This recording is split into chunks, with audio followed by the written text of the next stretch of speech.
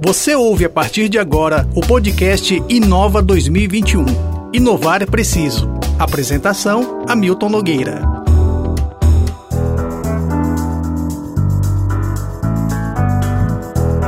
Olá, sejam todos muito bem-vindos, todos que nos acompanham aqui na live do Povo Tecnologia, todas as quartas, pontualmente às 17h30, nós estamos no ar conversando sobre algum assunto que a gente julga muito importante para você, para a sociedade, de forma transversal, envolvendo, claro, tecnologia. Tecnologia que hoje está presente na vida de todo mundo.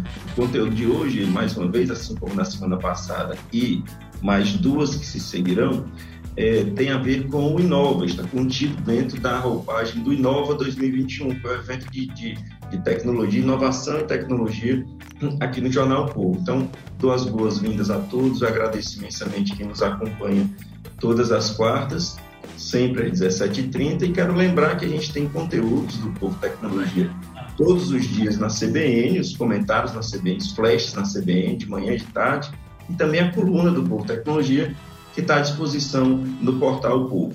Hoje a gente tem um grande prazer aqui de receber como nossos convidados da live, Vítor Moraes. O Vítor é publicitário e empresário do ramo de comunicação digital e visual. Ele está conosco, ele que produz esse conteúdo que as pessoas tendem a buscar, e a cada dia, como eu digo, cada dia mais, é menor o intervalo entre as olhadinhas que a gente dá nas redes, né? E Cleison Monteiro, que é psicólogo clínico e organizacional, professor do curso de psicologia da Uninassal, quem eu dou as boas-vindas também, já me disse aqui nos bastidores coisas que eu fiquei impressionado. Eu sabia que o problema era grande, mas vocês vão ver que o problema é um pouco maior. Bom, Vítor, prazer recebê-lo. Cleison, imenso prazer recebê-lo. Eu queria começar aqui com o Vítor, ele explicando o que é o trabalho dele, o que ele faz, quais as abordagens cotidianas na produção de conteúdo dele. Prazer recebê-lo, Vítor. Obrigado. Primeiramente, boa tarde, Hamilton, boa tarde, professor Cleison, e a todo mundo que nos assiste. Bem, já tenho mais de 10 anos aí na comunicação social, né, como publicitário, e agora estou com uma empresa, Cria Nova Marketing Digital, onde a gente trabalha diretamente com produção de conteúdo para os nossos clientes, né, seja conteúdo empresarial, como também para perfis pessoais. Também estou no ramo de comunicação visual, através da Embrasol Comunicação Visual. Então, dentro do trabalho que eu faço, é totalmente voltado para a comunicação, né? Eu entro em contato com influencers para a gente desenvolver conteúdo para as marcas, consigo entrar em contato com pesquisas relacionadas ao nosso público nas redes sociais. Então, todo o meu trabalho é direcionado para a comunicação digital e visual.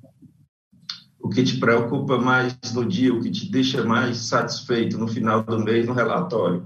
É a quantidade, é a qualidade, ou existe uma balança que equilibre os dois? Pronto, tem que ter uma balança, porque nós profissionais entendemos que hoje o principal ponto é o engajamento. É saber exatamente se o nosso conteúdo está gerando um buzz, está gerando comentários, está gerando curtidas, está gerando compartilhamentos.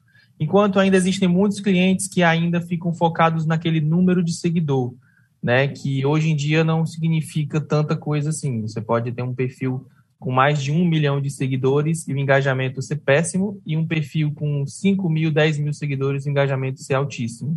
Então, é aquela balança entre o que a gente acredita, que a gente vê que é interessante para o cliente, e o que o cliente realmente está desejando no que ele está planejando para as redes sociais dele, né? Então, tem que ter essa balança mesmo. Professor Cleison, prazer recebê-lo. Eu queria saber como é a sua atividade cotidiana, principalmente, assim, eu sei que o psicólogo, ao contrário do que as pessoas pensam, assim, acho que há uma média de pensamento em que há uma atividade muito parecida, mas o psicólogo atua de diversas áreas, muito plural, a forma como o psicólogo pode agir. Qual é o seu vez, como é o seu cotidiano? Perfeito, amigo. Perfeita a sua colocação. Primeiro, parabenizar a todos pelo tema, né, de vícios em rede social. Acho que você está fazendo um trabalho de relevância social nesse projeto Inova, né, do Povo Tecnologia. Parabenizar a Vitor, que também tão brilhantemente trouxe alguns aspectos muito relevantes que a gente vai falar aí durante o decorrer da live. Mas eu queria chamar muita atenção dos aspectos psicológicos, cognitivos e comportamentais daquilo que esse vício, que a gente está chamando de vício para a temática, tem trazido de sofrimento para a sociedade contemporânea. Então, assim, quando você pergunta o que faz parte da nossa relevância em relação aos nossos atendimentos, né, essa história de que a psicologia é algo para loucos já está bastante consolidada, e as pessoas estão começando a ver a importância dos elementos psíquicos, cognitivos e comportamentais para terem saúde mental e conseguirem lidar com essa diversidade que o mundo contemporâneo está trazendo. Então, assim, é muito importante a gente perceber que esses aspectos da tecnologia, a nova pressão psicológica que vem trazendo novas patologias essas que estão gerando sofrimento, estão enchendo a clínica contemporânea, como a gente estava conversando aqui. Né? Essa clínica, em 15 anos que eu tenho de atuação, eu tenho quase 20 anos de atuação profissional, 15 anos de docência em ensino superior, nunca vi o que está acontecendo hoje, né, com a clínica psicológica. Né? Ao contrário do que as pessoas imaginavam, que a psicologia era um espaço para bater papo, esse estigma foi derrubado.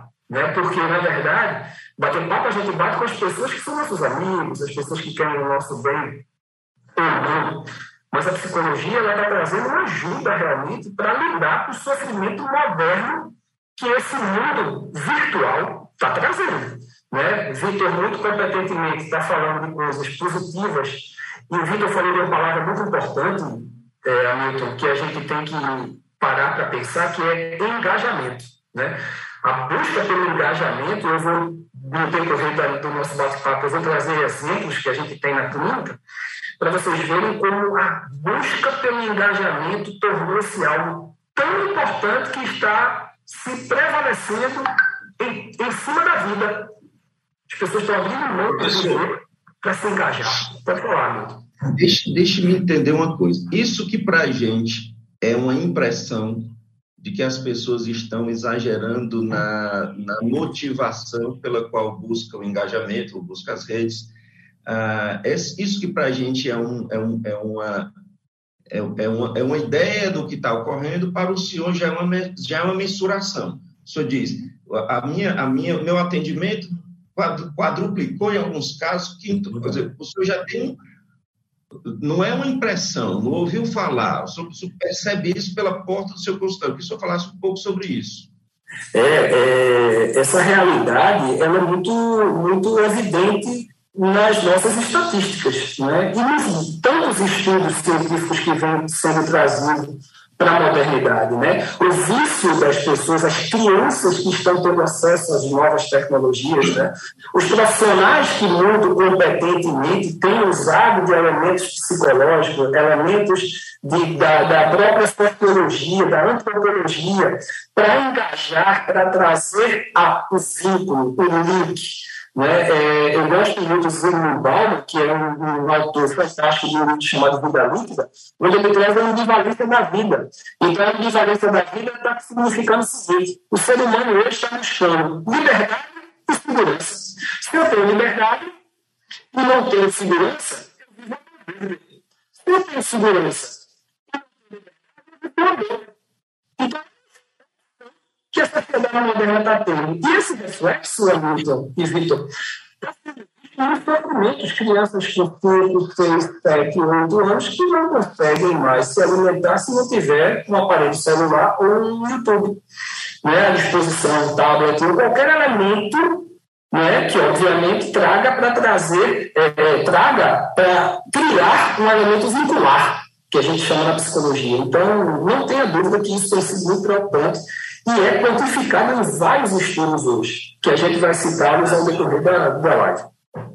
Tá, exatamente sobre quantificação, que eu quero ouvir do Vítor. Quem trabalha hoje com comunicação já ouviu falar de diversos aplicativos e dos próprios relatórios das redes sociais, que tem números que são importantes para você mostrar para os clientes que aquilo ali está dando certo e tal. alguns robôs e alguns aplicativos, você pode agregar para ter ainda mais dados. E o que eu te pergunto é isso: qual a sua preocupação, se você consegue enxergar, ou se o mercado não deixa que você enxergue, a coisa do aqui tem um limite e daqui não dá para passar? Como é que é isso aí no seu cotidiano, na sua atividade? Entendi. Pois é, existem formas de você, como eu falei, né? Tem muitos clientes que eles querem o número, não entendem muito sobre o que é o engajamento, não se entendem muito o que é você ter um público engajado, um público fiel a você. Eles querem um número, né? Então, existem várias formas de inchar esse número, de inflar esse número, com seguidores robôs, com seguidores falsos, né? Apenas para se ter o número ali, né? Acho que o professor pode explicar um pouco mais para mim do que eu em relação a isso, que para mim influencia muito, isso é muito influenciado pelo ego, né? A questão do número, o número inflacionado ali, para mostrar, olha, eu tenho tantos mil seguidores, eu tenho tanto... Por exemplo, eu já trabalhei com uma rede, com vários outros clientes, né, são vários supermercados, onde na reunião, onde todos esses supermercados, a primeira coisa que eles faziam era pegar o celular, um supermercado virava para o outro, olha aqui, tanto de seguidor que eu tenho, a outro, olha aqui, consegui aumentar mais seguidor também. Então, tipo assim, era muito uma briga de ego, né? Eles ficavam brigando muito por quem tinha um número maior e tudo. E o meu trabalho é justamente educar o meu cliente a ele entender que essa questão dos números é interessante, sim, você ter números grandes, mas que esse número venha junto com o engajamento, venha junto com um público real e verdadeiro consumindo o seu produto, consumindo ali o que você está gerando, o conteúdo que você está gerando para os influencers, ou o produto que você está vendendo para outras empresas, sabe? Existe essa preocupação minha de tentar criar um conteúdo para o público final que seja atrativo para ela, porque vamos supor, eu tenho aqui uma marca detergente, eu vou mostrar só meu produto ou eu vou mostrar o que ele faz, eu vou mostrar pessoas reais utilizando aquele produto. Isso que influencia a pessoa a comprar aquele produto, depende do conteúdo. Então não adianta de nada eu ter um perfil com 1 milhão de seguidores e você vai olhar as postagens, cada postagem ali tem 100 curtidas, 200 curtidas. Isso significa que as suas publicações não estão aparecendo para as pessoas. Então não adianta muito, sabe? A gente precisa trabalhar muito isso, sabe? Eu gostei do termo educar o cliente, e eu acho que essa ânsia por aparecer, essa ânsia por ser importante, por ser celebridade digital, mesmo que momentânea, trouxe aí uma série de problemas para além do vício, né? Exatamente. Que é a constância. Mas com o passar dos 10 anos dessa sua atividade profissional, você acha que vem conseguindo ou as redes atropelam esse processo e você tem a sensação de enxugar gelo? Olha, nesses 10 anos eu consegui acompanhar algumas evoluções, né? E uma das evoluções que eu pude acompanhar foi o streaming, né? O streaming, o lançamento do streaming, a popularização do streaming foi algo intensamente visto dentro da comunicação, onde o público hoje, no momento que ele fala, vou assistir filme e tal, tem na Netflix, tem na Prime Video, tem tal, tipo, se intensificou muito, né? O digital se intensificou muito, como o professor falou mais recente. Hoje em dia, existem várias brigas de casais devido a curtiu a foto do fulano, curtiu a foto do ciclano. Então, existe muito esse problema do ego, mais uma vez eu falando aqui do ego inflacionado dentro das redes sociais. E realmente, a gente saiu, por exemplo, nesse pouco tempo que eu tenho de mercado, a gente saiu de uma comunicação muito offline, né, muito outdoor, buzzdoor, aquele tipo de material que você vê na rua, para o online, né? A gente tinha muita propaganda em TVs, em programas de TV, em outros tipos de programa, e que hoje é muito mais interessante para o cliente, no caso, anunciar, gastar a mesma verba em anúncios na internet, porque você está sendo direcionado exatamente para o seu público ali, não está sendo muito massificado, né? Então, houve sim uma mudança de perspectiva, o surgimento dessa profissão social media, né, foi nesse período que começou a se intensificar as redes sociais, foi que surgiu novas profissões, e uma dessas profissões é o social media, por exemplo, né, gerenciamento de tráfego, que é o que a gente faz. Então, eu tive que me adaptar ao que eu aprendi na faculdade lá atrás, para o que realmente o mercado hoje, o que o público hoje quer. Até porque eu também sou um usuário das redes sociais, eu sou um viciado nas redes sociais também. Então, querendo ou não, eu entendo que eu estou falando para o público porque eu acabo sendo parte desse público em alguns momentos, sabe? Professor, tem perfil? Tem um perfil claro para o senhor dessa pessoa que chega? Eu já estou falando do que tem problema, tá? Do que se reconhece como problema dessa questão do vício. Porque uma coisa que eu vou perguntar para você, já era para ter perguntado antes, o limite entre hábito e vício, né? Mas, enfim, está falando das coisas. Isso é muito importante a gente esclarecer para todo o público, não é? A diferença entre o que é um vício e o que é um hábito que a gente considera saudável até então, né? Etimologicamente falando, quando a gente fala de vício, né, o vício nasce de uma palavra de origem do latim chamada vitium, que quer dizer falha ou defeito, né? Então, se eu estou viciado, eu estou com uma determinada falha ou defeito na semântica da palavra. Para a Organização Mundial de Saúde, é uma doença física e psicoemocional. Mas se você for para a área da psicologia, como é que nós entendemos? Né? A gente entende como um limite entre o hábito e o vício como consequência na causa da vida humana. Ou seja, para a gente exemplificar, você tem o hábito de sair de casa e fechar a porta. Você sai, voltou, eita, acho que esqueci, voltou de novo. E fez isso 2, 3, 4 vezes. Isso ainda está dentro do hábito. Quando é que deixa de se tornar hábito e vira um vício ou uma patologia? Quando você faz isso 10, 100, 50, 200 vezes. Eu estou dando um exemplo de uma porta que a gente determina que existe uma denominação patológica de transtorno obsessivo compulsivo, que é diferente do vício, mas faz parte da mesma classificação. Mas existe o vício que é como o Victor falou. Nós, e aí eu incluo, eu acho que é muito seguro, eu acho que todos que utilizam, a gente começa a utilizar, e respondendo essa pergunta objetivamente, né, sobre o perfil, ele é generalizado na contemporaneidade. Basta você ter acesso ao celular. Porque você precisa estar vendo as mensagens que estão chegando, você precisa estar vendo o engajamento que está acontecendo, você precisa estar vendo a relação que o post que você colocou está causando nas pessoas. Então, não existe perfil, esse perfil está generalista e a gente precisa de técnicas para aprender a lidar com essas condições, essas condicionantes, essas condições. Você não tem condição, eu digo a você porque também me incluo nesse processo, a gente precisa ter uma disciplina, né? Como diz o Vícios, a disciplina é inegociável. Você precisa ter disciplina para ela não deixar de ser hábito e tornar uma doença. Aí você vai usar quando está dirigindo, aí você vai utilizar quando está tomando banho, aí você vai utilizar quando está comendo, aí você está saindo da saúde, né, e migrando para a patologia, porque você não consegue mais fazer as coisas que você conseguiria normalmente, entendeu, Hamilton? Então a gente precisa, o público, e a todos os meus pacientes, meus alunos, quando eles me perguntam, professor, onde está o limite? O limite está até onde você começa a controlar.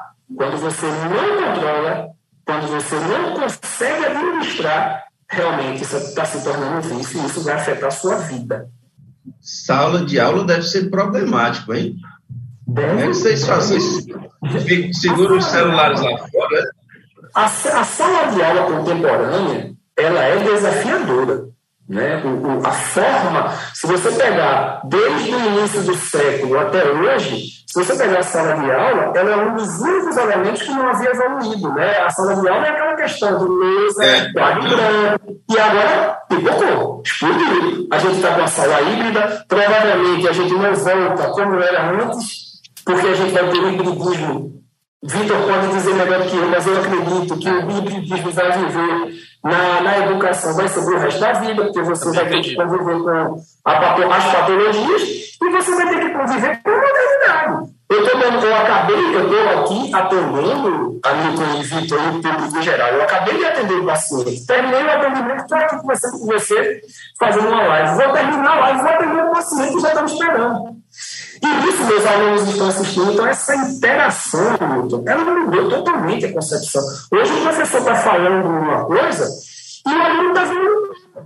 se o que ele está falando está correto. E ele pode questionar o professor. Né? Então, essa relação, ela realmente está conflituosa, mas para quem tem a docência como um dom e tem o sacerdócio da docência, a gente tem que ler. Eu, particularmente, tenho um prazer muito grande de dar aula e ser desafiado pelos meus alunos, pelos meus pacientes, e por lives, que até então, nem eu, nem você, nem Vitor, provavelmente não fomos preparados para estar fazendo live. Olha a gente aqui, superando nossos limites. E para complementar o que o professor falou, é algo que se intensificou muito nesse período de pandemia, porque devido a gente não ter tido contato social, a gente ter ficado dentro de casa, preso dentro de casa, muitas pessoas tiveram muitos problemas psicológicos devido a esse privamento, né, essa privação, do contato pessoal. E aí houve o quê? A corrida atrás dos meios digitais para poder você se atualizar e também ter esse contato, por exemplo, através de lives dos cantores, né, de pessoas tentando vender o seu trabalho, justamente desses contatos que surgiram através, como essas lives, né, outras reuniões que aconteceram devido a isso. Então, esse período de pandemia intensificou muito as redes sociais, intensificou demais. Eu tive clientes que pipocaram os acessos nesse período de pandemia, porque estava todo mundo em casa, né? Então, todo mundo tinha que correr para algum canto para consumir, né? Algo que se intensificou nesses últimos anos é justamente o conteúdo on demand, onde as redes sociais elas se encaixam ali, né? Onde antigamente você só tinha o quê? 3, 4 emissoras de TV aberta para você assistir. Se você tivesse condições de ter uma TV fechada, você teria mais conteúdo ali. E hoje não. Hoje nós temos uma infinidade de formas de consumir vários tipos de conteúdo, né?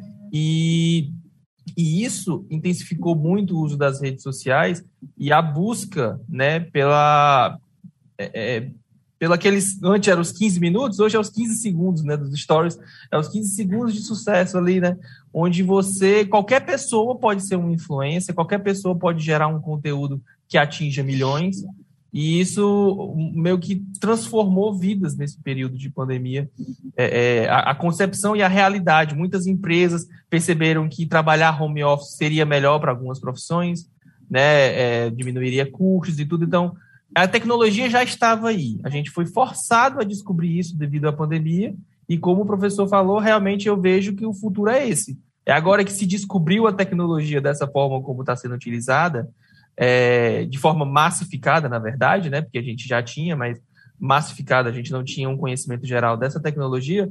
Agora que se tem, com certeza, não vejo mais cursos 100% presenciais, eu vejo também essa questão da opção híbrida, eventos também, muitos eventos vão ter a sua versão híbrida, porque vai ter gente que não vai se sentir seguro em ir para os eventos presenciais, né?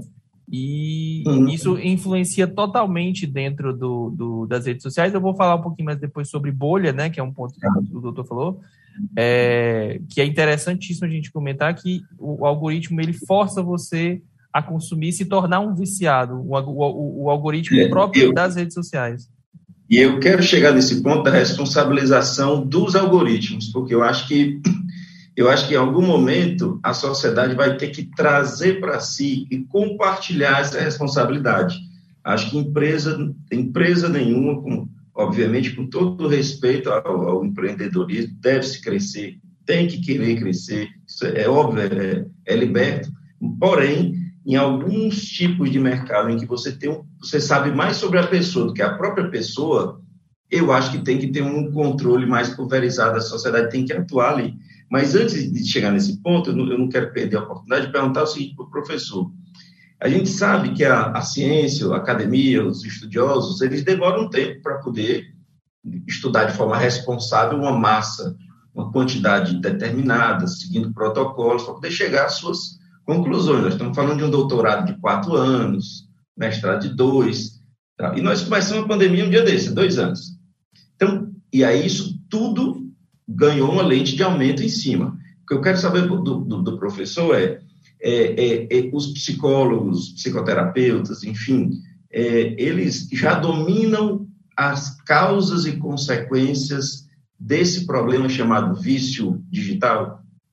Ainda não, Hamilton. A gente tem até um protocolo. Nós temos uma percepção do que está acontecendo, até porque o que está acontecendo, de fato, é algo muito recente. E a academia precisa de tempo, a ciência precisa de tempo para estudar. Para você ter ideia, por exemplo, tem um estudo de uma empresa americana chamada Digital Clarity, que diz o seguinte, que eles fizeram um levantamento lá sobre as redes sociais, 16% dos indivíduos entrevistados admitem gastar mais de 15 horas por dia na internet. Horas?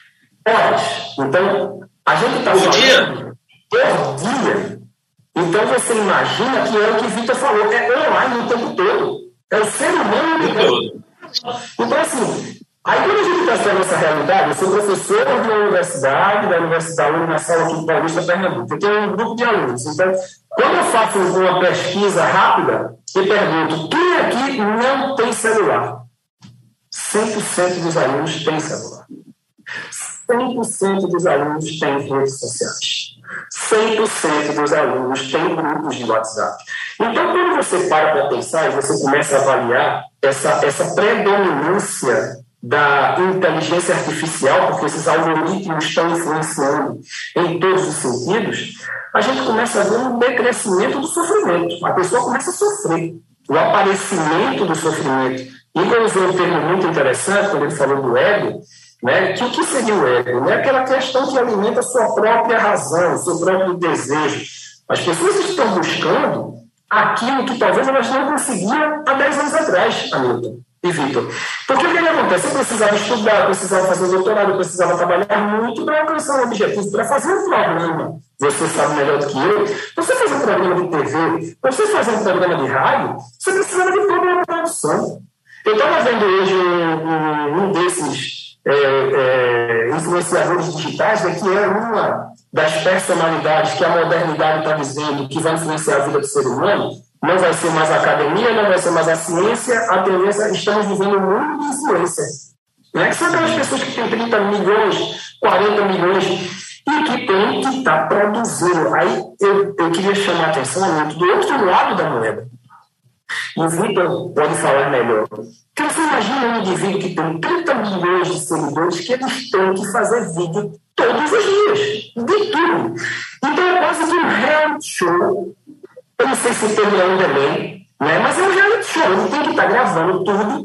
E eu estava vendo um rapaz que estava falando isso no programa hoje. Eu disse, eu estava vindo aqui para o programa, fazendo a entrevista e estava fazendo um vídeo. Porque eu tenho que criar algo para as pessoas se engajarem, gerar conteúdo, gerar rentabilidade financeira e por aí vai. Então, assim, a gente precisa ter muita cautela, né? Porque a ciência ela não consegue ir na velocidade que o digital está indo. Mas a gente tem estudado, a gente tem observado. Por isso que na academia é fundamental os alunos. Hamilton, eu não termino a aula hoje no horário, eu não consigo terminar a aula no horário, porque sempre que eu termino a aula, tem os alunos, professor, eu tenho um caso aqui, eu tenho outro, professor, vai sentar no privado. Isso acontece diariamente quando a gente dá aula mesmo. Antes, você terminava a aula na sala de aula, o pessoal me perguntava, batia um papo e tal, mas a gente ia embora, todo mundo tinha que pegar o ônibus, né, tinha que pegar o metrô, tinha que pegar. Hoje não tem mais isso. Então, o cara quer fazer um curso online. E, para você ter ideia, eu nunca atendi aos sábados, domingos, horários de almoço, eu defini meus horários. Hoje, eu atendo, por exemplo, eu tenho casos de colegas que atendem uma jovem que está em caso de urgência, precisando de atendimento no domingo, e ela está em Juazeiro do Norte, lá no Ceará. E aí a gente vai lá, entra na rede e faz um atendimento que hoje é permitido pelo Conselho Brasileiro, Conselho Federal de Psicologia. Então, assim, é uma velocidade. Amigo, é muito interessante. Se você me perguntasse há 3 anos atrás o que eu achava da virtualidade da psicologia, eu seria totalmente contra. Totalmente contra. Eu diria, isso é um absurdo. Né? O próprio Conselho Federal, o Conselho Regional, achava isso era objeto de discussões infindáveis. Hoje, é o instrumento que nós temos para alcançar essa precisou que uma pandemia nos obrigasse. Exatamente. Há cerca de de 10 anos, eu já dizia assim que quando tínhamos muitos problemas de trânsito, que vendia muito carro, era capa de jornal, tantos carros emplacados no mês, assim, não vai, como que diz assim, não vai caber na cidade, né? E eu já dizia, gente, dá para reduzir 20% disso se a gente usar na época era o Gmail já permitia essas reuniões online, né? Eu dizia, gente, vamos usar o Gmail ali, que não precisa atravessar a cidade para decidir a cor de um panfleto, não precisa. Aí precisou uma pandemia ensinar para a gente que não precisava, né? Você ouviu o podcast Inova 2021. Inovar é preciso, com Hamilton Nogueira. Apoio Aspec Informática, Odesk, Wirelink e Via. Prefeitura de Fortaleza, transformando desafios em novas conquistas. E Instituto Atlântico. Patrocínio Mobius Labs Soluções e Urbis. Realização O Povo.